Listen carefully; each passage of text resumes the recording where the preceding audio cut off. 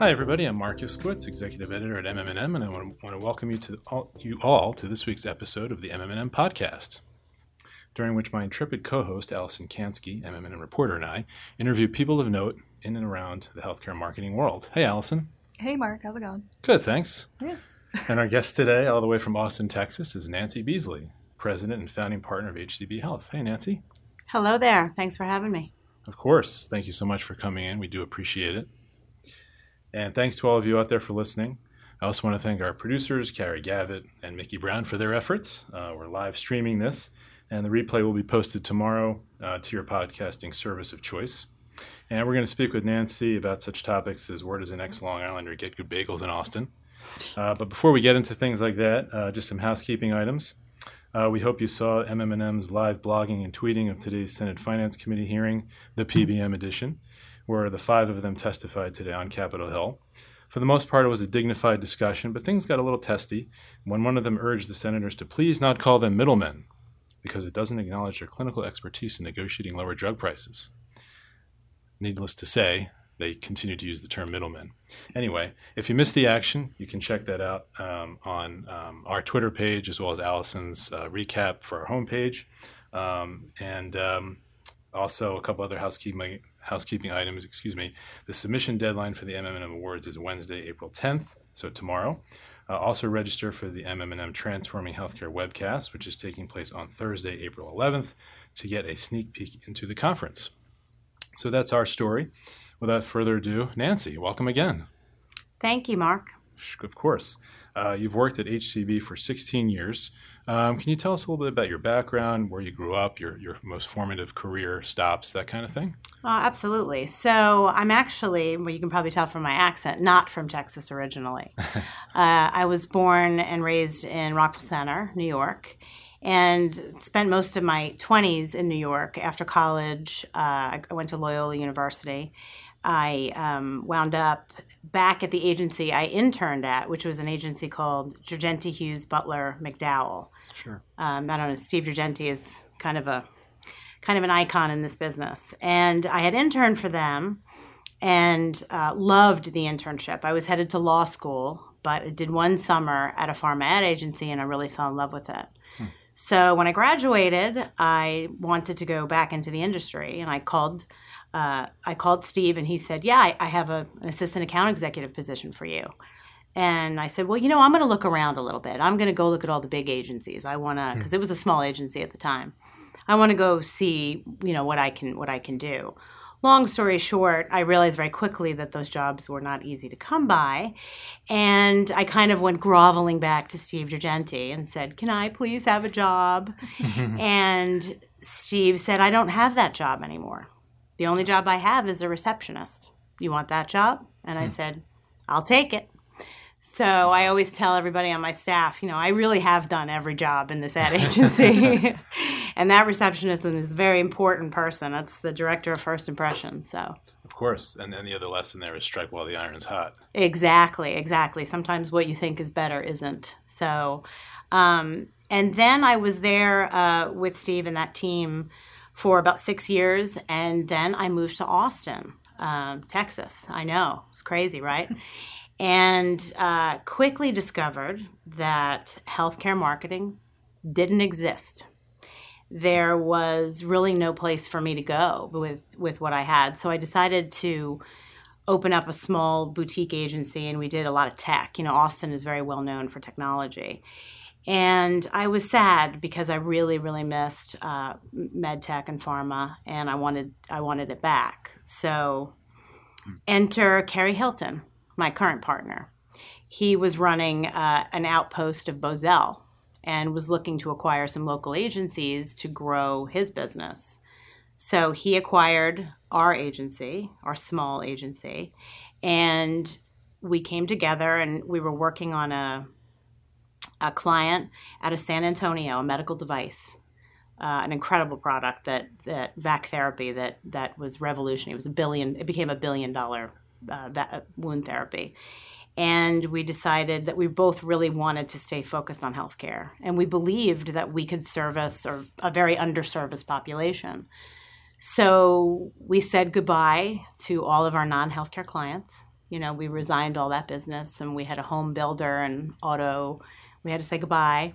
And then we incorporated HCB Health, and we've never really looked back. I always tell this story. I was at a soccer game with my son, and another parent who was an owner of an advertising agency in Austin. And he said, "Wait, are you the ones that just declared yourselves healthcare only?" And I said, "Yes, actually, we did." And I was so proud of myself. And he said, "Are you crazy?" He said, "You're going to be out of business in a year." So I've told people that's been my mantra for many years. A lot of the technology companies that were there have come and gone, and we're still here. So, and have you seen the growth of industry in that part of the country, and what was it like, to be such a pioneer? You said medical communications really did not exist there at that time. What was it like to kind of build out that business? We were pioneers. We used to say it was the Wild West. I mean, we really didn't have, that foundation. The thing about the East Coast, this tri-state area, you have such a concentration of clients, and we didn't have that. So we had to kind of look and see what was closest to us. Obviously, we started with KCI. We quickly picked up Alcon, the largest ophthalmology company in the world, and they were really interested in working with us. They were kind of tired of the New York agencies and, the big agencies. They wanted a different experience, and that did change our agency. And then we started to see that, we could be in California a lot faster than an East Coast agency could. Geographically, we had an advantage. Central Time as Chicago knows, Central Time is a great place to be if you're servicing on both coasts. So it was tough. We had to say no to a lot of things, and a lot of people said no to us. We weren't the picture of what they imagined their pharma agency to be. So it's been a fun ride, though, and the last few years have really picked up a lot of steam for us. So we're excited about the future. Sure, we'll get into that in a moment. Since you've been talking about Texas, I have a similar thing where I kind of moved across the country. I grew up in South Carolina, and here I am in New York. I'm getting married in South Carolina. Really? In 2 months. Oh my gosh, that's amazing. What town? Charleston. Oh, I'm getting married in Beaufort. Oh, lovely. That's going to be beautiful. I'm very excited. So I wanted to ask what your experience has been moving from kind of the opposite, moving from New York and going down south, and kind of how you're dealing with the changes there. And like Marc said, where do you find good bagels and pizza and all that kind of important stuff? It's a great question. Austin has changed so dramatically in the last 20 years. So when I moved there, it was a lot more, there was a lot less choices, right? Now Austin is very cosmopolitan. There's every great restaurants and hotels and culture. But I always tell the story is when I first moved to Texas, I was my fiance at the time. I was getting up in the morning, and it was my first morning in Austin, and I was putting my tennis shoes on. I notice I say tennis shoes, not sneakers, which is what everybody in the East Coast says. I was putting on my sneakers, and he said, "Well, where are you going?" And I said, "I'm going to get some coffee." And he said, "On foot?" Because you can't, that was the biggest culture shift, is like not being able to go get a good bagel. And the answer to your question is there are no good bagels, because it's the water, and we don't have the same water. So right. I don't eat bagels. I gave them up because only when I come home to New York do I have bagels. That was a good move. Now you won't go through withdrawal syndrome. Exactly. No carbs. Very nice. So thanks for addressing that on a professional and personal note. Let's talk about HCB and the state of play there. You made some new hires earlier this year in each of your 3 business units. Take us through that. So, one of the things that makes our agency different is the fact that, we have a lot of experience in med tech and medical device, as well as pharma, but as well as our Texas Oncology, Schumacher Clinical Partners. We work with physicians, actual physicians, and patients. And so what we decided to do is to kind of narrow our focus, but also broaden it. I know that sounds kind of counterintuitive, but what we did was decided to create these 3 business units. So we have biopharma, which is led by Francesco Lucarelli, who joined the agency about 2 years ago. He came from McCann, and he was on the client side for a while. And then we have the med tech division, which is led by Amy Dowell, who's been with the agency for a very long time, and she is one of the most seasoned people in med device, probably one of the best minds out there in that space. And then Kim Carpenter, another longtime agency veteran, is running the health and wellness division. And Kim has been working with Texas Oncology and that team for 11 years. In the med tech space, Alcon's been a client for 9 years. I mean, when we get clients, they tend to stay around, and it is because the way that we operate, the culture, the kind of energy that we've created at the agency. But we are really experiencing a lot of growth, and one of the remarkable things for us, has been, recruiting 10 years ago was really challenging, especially for the pharma business, because you would get these really talented people out of the East Coast or Chicago. This is before we had Chicago. And they didn't want to move. They didn't want to come to Austin. But now, every day my phone rings, and it's somebody who's ready to come to Austin, who's ready to get out of the rat race, and they want to do this work in medicine, this work that we do that changes people's lives. They want to come do it. And I get it, because I know when I had to move to Austin, I didn't want to work on cars and law firms and technology. I wanted to be in this, but we're getting a lot of people now that want something different. So the agency has seen a lot of growth, both with our clients and our people. The talent that our ECD comes from CDM, Princeton, and she went to UT, and she wanted to come back. And so it's been a really interesting ride, and the diversity of the agency has changed so much, but in such a great way. I'm so it's really exciting, because we're getting a lot, and the people that are coming from New York and these places are they're bringing their discipline and their processes and their ideas and the way that they do things. And it's really invigorating some of us who have been there longer. So it's working out really well. Great. And we'll ask you a little bit about retention and recruitment in a moment. You mentioned the Chicago office. That came into the HCB fold with Al Topin's agency there, right? So, Al had his agency for a long time, 30 plus years, and he was looking to retire. And so Carrie, my partner, met with him, and they had a lot of discussions about, what was the right thing to do. And Al had entertained offers over the years from other agencies, bigger holding companies, but he knew that we would take care of his baby. And we did. So he sold us the agency in 2014, and we rebranded, became HCB Health, and never looked back. It's been 5 years already. Hard to believe. Yeah, it has. Yeah. So now you're bilocated in Chicago and Austin, and so you branched out.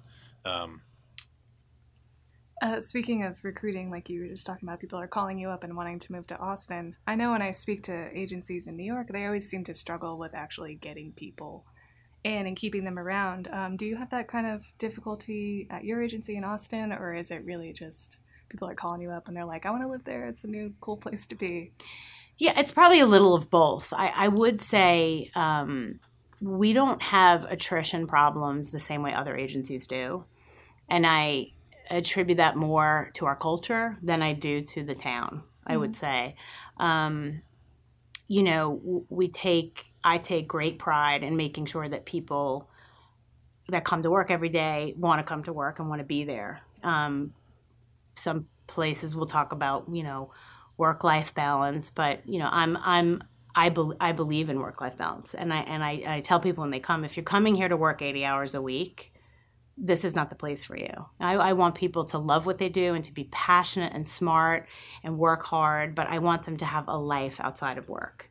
And the truth is, Austin and Chicago, both cities, are incredibly livable cities. Now, Chicago's quite a bit colder, but Austin, you're outdoors 250 50 days a year. I mean, it's except for, August and September, which is really hot.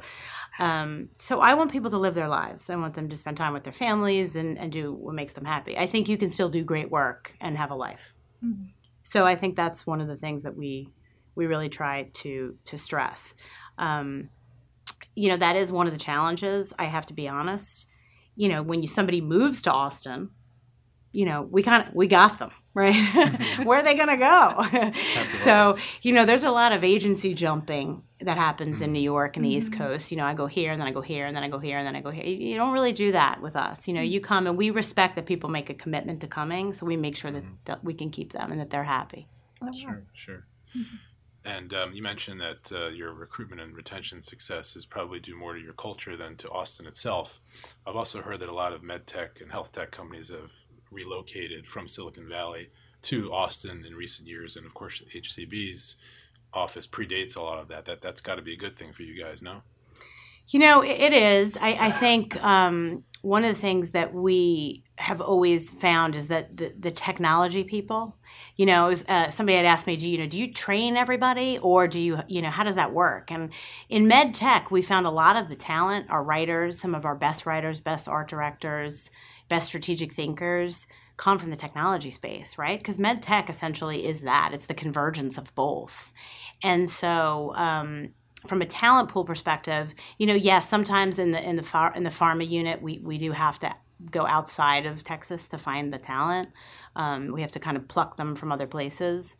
But it's been remarkable over time how many talented individuals have just showed up at her door by virtue of a relocation or by virtue of just wanting to either get out of California because the taxes are too high or they want to get out of the rat race of New York, and we luck out. Sure. And when you talk about your med tech unit, what are some of your standout clients in that unit? Do they range from like the big medical device companies down to the smaller, say, health tech startups? So, I mean, I wouldn't be able to talk about our med tech, unit without talking about Alcon Labs, who actually is in the news today because they were spun off from Novartis. Oh. And today was their first day on the stock exchange. So it's a very exciting time. Yeah. And, for Alcon, they were bought by Novartis, a big pharma company, and now they're going to go back to their roots of being a surgical company. And I think it's kind of cool to see companies evolve in a way that they need to and to get back to what they do well. We have worked with almost every major medical device manufacturer. Abbott, there's a big outpost of Abbott in Austin. We've worked with them. We're doing some great stuff with a new client in the genome space, the genetic space. We've got that in both biopharma and in the med tech division. And so, yeah, we've worked on small medical device companies and then the real big ones, Medtronic and that whole group. We're working with Terumo Aortic right now on a launch of a really cool product. Thank you for mentioning the spinoff of Alcon from Novartis, as Novartis, cuts things that are not core to its, pharma business. How do you expect that to impact you guys? I think it's really going to be great. I mean, I know that probably sounds like the tried answer, so to speak, but Alcon is an ophthalmic company. They have been doing this for a very long time. They did have a big drug portion of the organization, and Novartis has absorbed that. But at their very core, they are a surgical company, a surgical device company, a medical device company, because they have contact lenses, which are medical devices. They will get back to doing what they need to do, and that's, create new products, be able to market the way they need to market. The hard thing about a medical device company coming under a pharmaceutical company is that they have to kind of play by the pharma company's rules. And the rules are much more stringent, in terms. So this will give them some latitude and some flexibility to get back to being innovative, to becoming more nimble, which is really what they want to do. I mean, the thing that Alcon loves is just being with doctors and spending time with doctors and patients. And this is going to allow them to do that, to get closer to the customer. Sure. I think if it would have been the opposite dynamic, that if they were absorbing Alcon, obviously we'd be having a different conversation. But I think it might make your job harder, but than what's actually happening is that they're being spun off into an independent again. I think it's the best days of Alcon are ahead of them. I mean, I really am excited for them, and that you can feel in an organization when things are going well. And when I walk the halls there, the energy is just palpable. So I'm really excited for them. Yeah, great. Now, I just wanted to touch on leadership a little bit. I know that's something that you're passionate about. You've actually written a small op-ed that we're going to publish this week on your keys to leadership. And so one of the tenets that you mentioned in there, you talk about several things like vulnerability is one of the things that you talk about, that you had to show your own vulnerability before others would feel free to share theirs with you, and how that was a key to growth on both sides. Another thing you talk about in that piece is how to bring out leadership in other people, which obviously I would imagine is an important character trait and skill for any leader. Can you talk a little bit about that, how you bring out leadership abilities in your people? So, I think being a mentor and training people is by far the most important thing that I do. I think as a leader of an organization, people are always watching you and what you do, and you have to walk the walk. And so when I'm trying to look at my, let's call middle management team and figure out how do they get to the next step, teaching somebody how to be a good leader is like being a parent. They're going to model the behavior that you demonstrate for them. So the best way for me to answer that question is if I'm holding myself accountable for my impact on a situation or a thing, they're watching me hold my accountability. Right. I think, when they see me be vulnerable, and as I wrote in the piece, one of the things I always struggle with as a female leader is you want to be a badass. You always want to be strong. You don't want people to see the cracks, because somehow then they would know that you don't have it all figured out. Mm-hmm. And the truth is, one of the things I've realized is one of the only good things about getting older is that vulnerability actually makes you so much more, not just relatable, but so much more honest, and it really does make you a better leader. So I try to show my vulnerability now and to allow other people to show theirs, so we can have informed dialogues. I have this rule at the agency, which is it's not my rule, it's our rule, that everybody messes up, right? There are always going to be breakdowns at any agency, at any group of people. It's not really it's not the mess up, it's the cleanup. And so my expectation is always that when people have a disagreement, people have challenges, I don't care about that. I expect you to have those, but I expect you to go right to the person and clean up with them and get that conversation. So I make a habit of, or I try to make a habit of it, is, having conversations, right, with people, tough conversations. I'm trying to show that, I need to be accountable for my impact, and we need to have these conversations as much as we can. So I think for me, teaching people how to be a leader, I don't know that I know how to teach people. I know how to show people. Perhaps that's what the business books mean when they say authentic leadership. Yeah, I think authenticity is one of those things, you either have it or you don't have it in a lot of ways. I think you can try harder to be authentic, but I think when we strip away all the things that we want people to see and believe about us, that's really I think the best leaders are the people that they're okay admitting that they're not perfect. Sure. And as you said, great leaders are made, they're not born. And you share some anecdotal points, which we'll leave it to people to read in the piece, which is very nice. It's a good read. Thank you. Sure. So, and then also want to touch on, diversity and inclusion a little bit.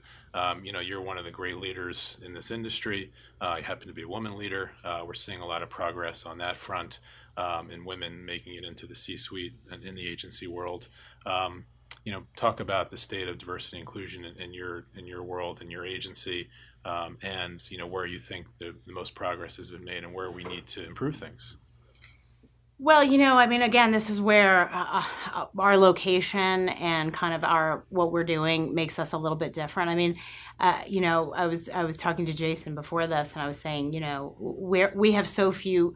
We're always looking to get new people, so we're taking everybody. We don't have any. We're not exactly saying that diversity is an issue for us, because Austin has become such a diverse place compared to where it was and how it was years ago.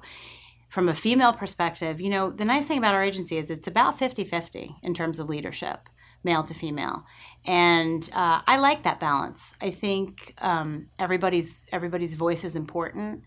And I don't want to say it's not a thing for us, but it just isn't a thing. I mean, we don't have to go out of our way to do inclusion, because it's just a part of who we are in Austin. Austin's a very liberal-minded city. It's a very open city.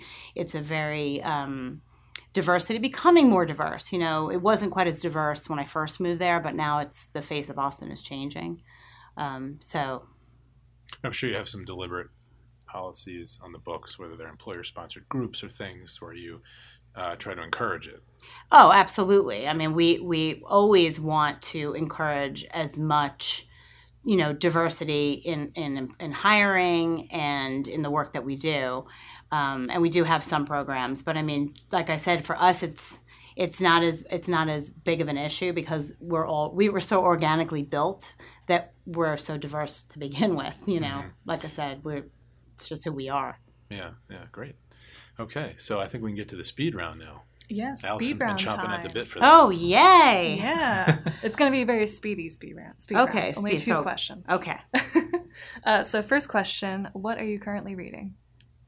Ooh, that is a good question. Right now I am reading a book called The Extraordinary Life of Sam Hell, which I highly recommend. Nancy, this is a family show. I would highly recommend to you. So, to not sound like a nerd, but this book is it's actually fiction, but it has a story about a boy who was born with his sclera, because then now being an ophthalmology nerd for a minute, the sclera is the white part of your eye, and his sclera was born red. And it's his story. It's a fiction book, but it's got a little bit of ophthalmology in it, which I loved. And it's just a captivating read. It's really good. I don't want it to end. Cool. Great. And second question, who is a person that you admire for their leadership ability?